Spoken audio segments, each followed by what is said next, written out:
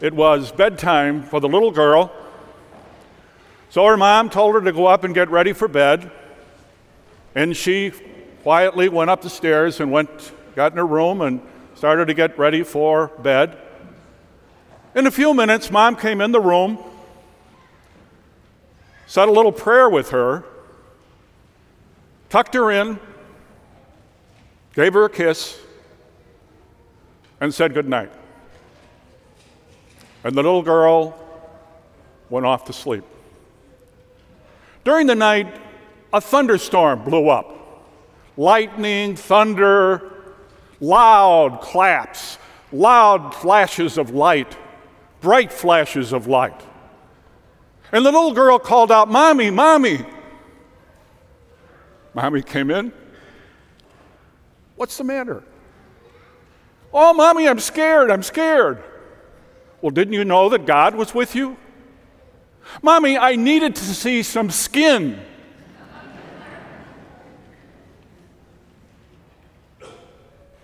Jesus has been talking the last couple of weeks about God being skin in the human scene. He's been trying to tell his disciples that he has come from God. He's been trying to tell his disciples that he is the human face of God. And a couple of weeks ago, as we heard this little conversation between Jesus and his disciples go on in John's Gospel, we heard Jesus talking about himself. But we also heard him talking about all of us gathered here right now.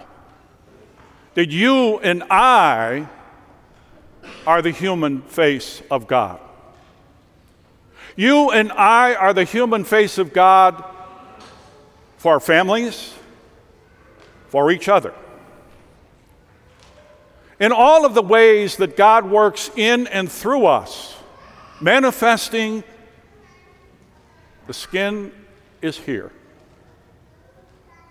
Ministries, parenting, husbands and wives living it out faithfully, children doing what they're supposed to be doing at home, trying to be helpful, trying to get along with each other. It happens day in and day out. And we come together to remind each other and to remind ourselves how sometimes we need to lean on each other. We need to lean on the human face of God. At the same time, the Word, God's Word, has been proclaimed. These are not just words in a book.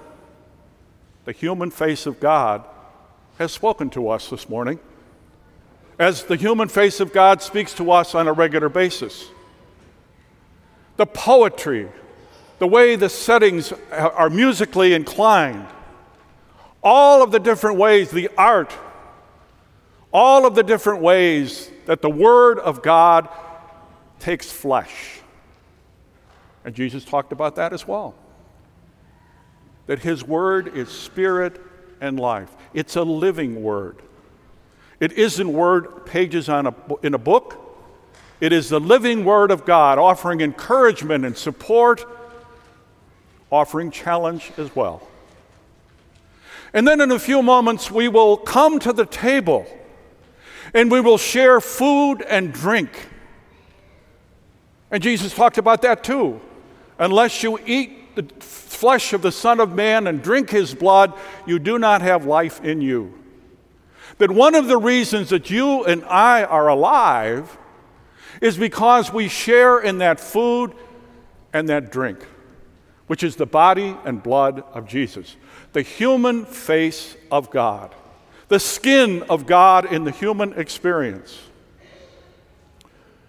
These days, there's a lot of storms. Lots of storms. We have some serious storms in the church. We have some serious storms in the country. We have a lot of transition going on in families. College-age students going off to school. Children returning to school and kind of adjusting to a structured life. getting everything organized and everything ready and getting people together. Apart from all of the challenges and the storms that are part of each of our lives from time to time, to whom shall we go? You know, and I know, how easy it is to become cynical. How easy it is to look to try and solve the situation when sometimes there's nothing we can do. And we become frustrated. We allow ourselves to become distracted. We forget God has skin. We can look to God. We can look to Jesus for help. To whom shall we go? We need to remind ourselves this morning, or at least I'd like to suggest we do that. We need to reaffirm ourselves. You have the words of eternal life. Jesus is talking to us about something much bigger than ourselves. Life is more than just the life that you and I experience day in and day out. It's more than the storms that are going on in our lives and in our church and in our country and in our world. God is with us. The words of eternal life. The Spirit of God is living among us.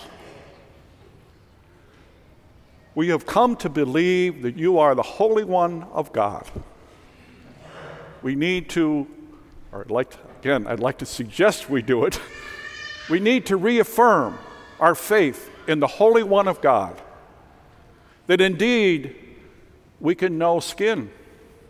We can know the human face of God. The human face of God is with us right here, right now, and how important it is for us to come together, to lean on one another's faith, to witness one another's faith, so that we can find the strength and the courage we need to deal with the storms and to find a deeper sense of God's presence in our lives.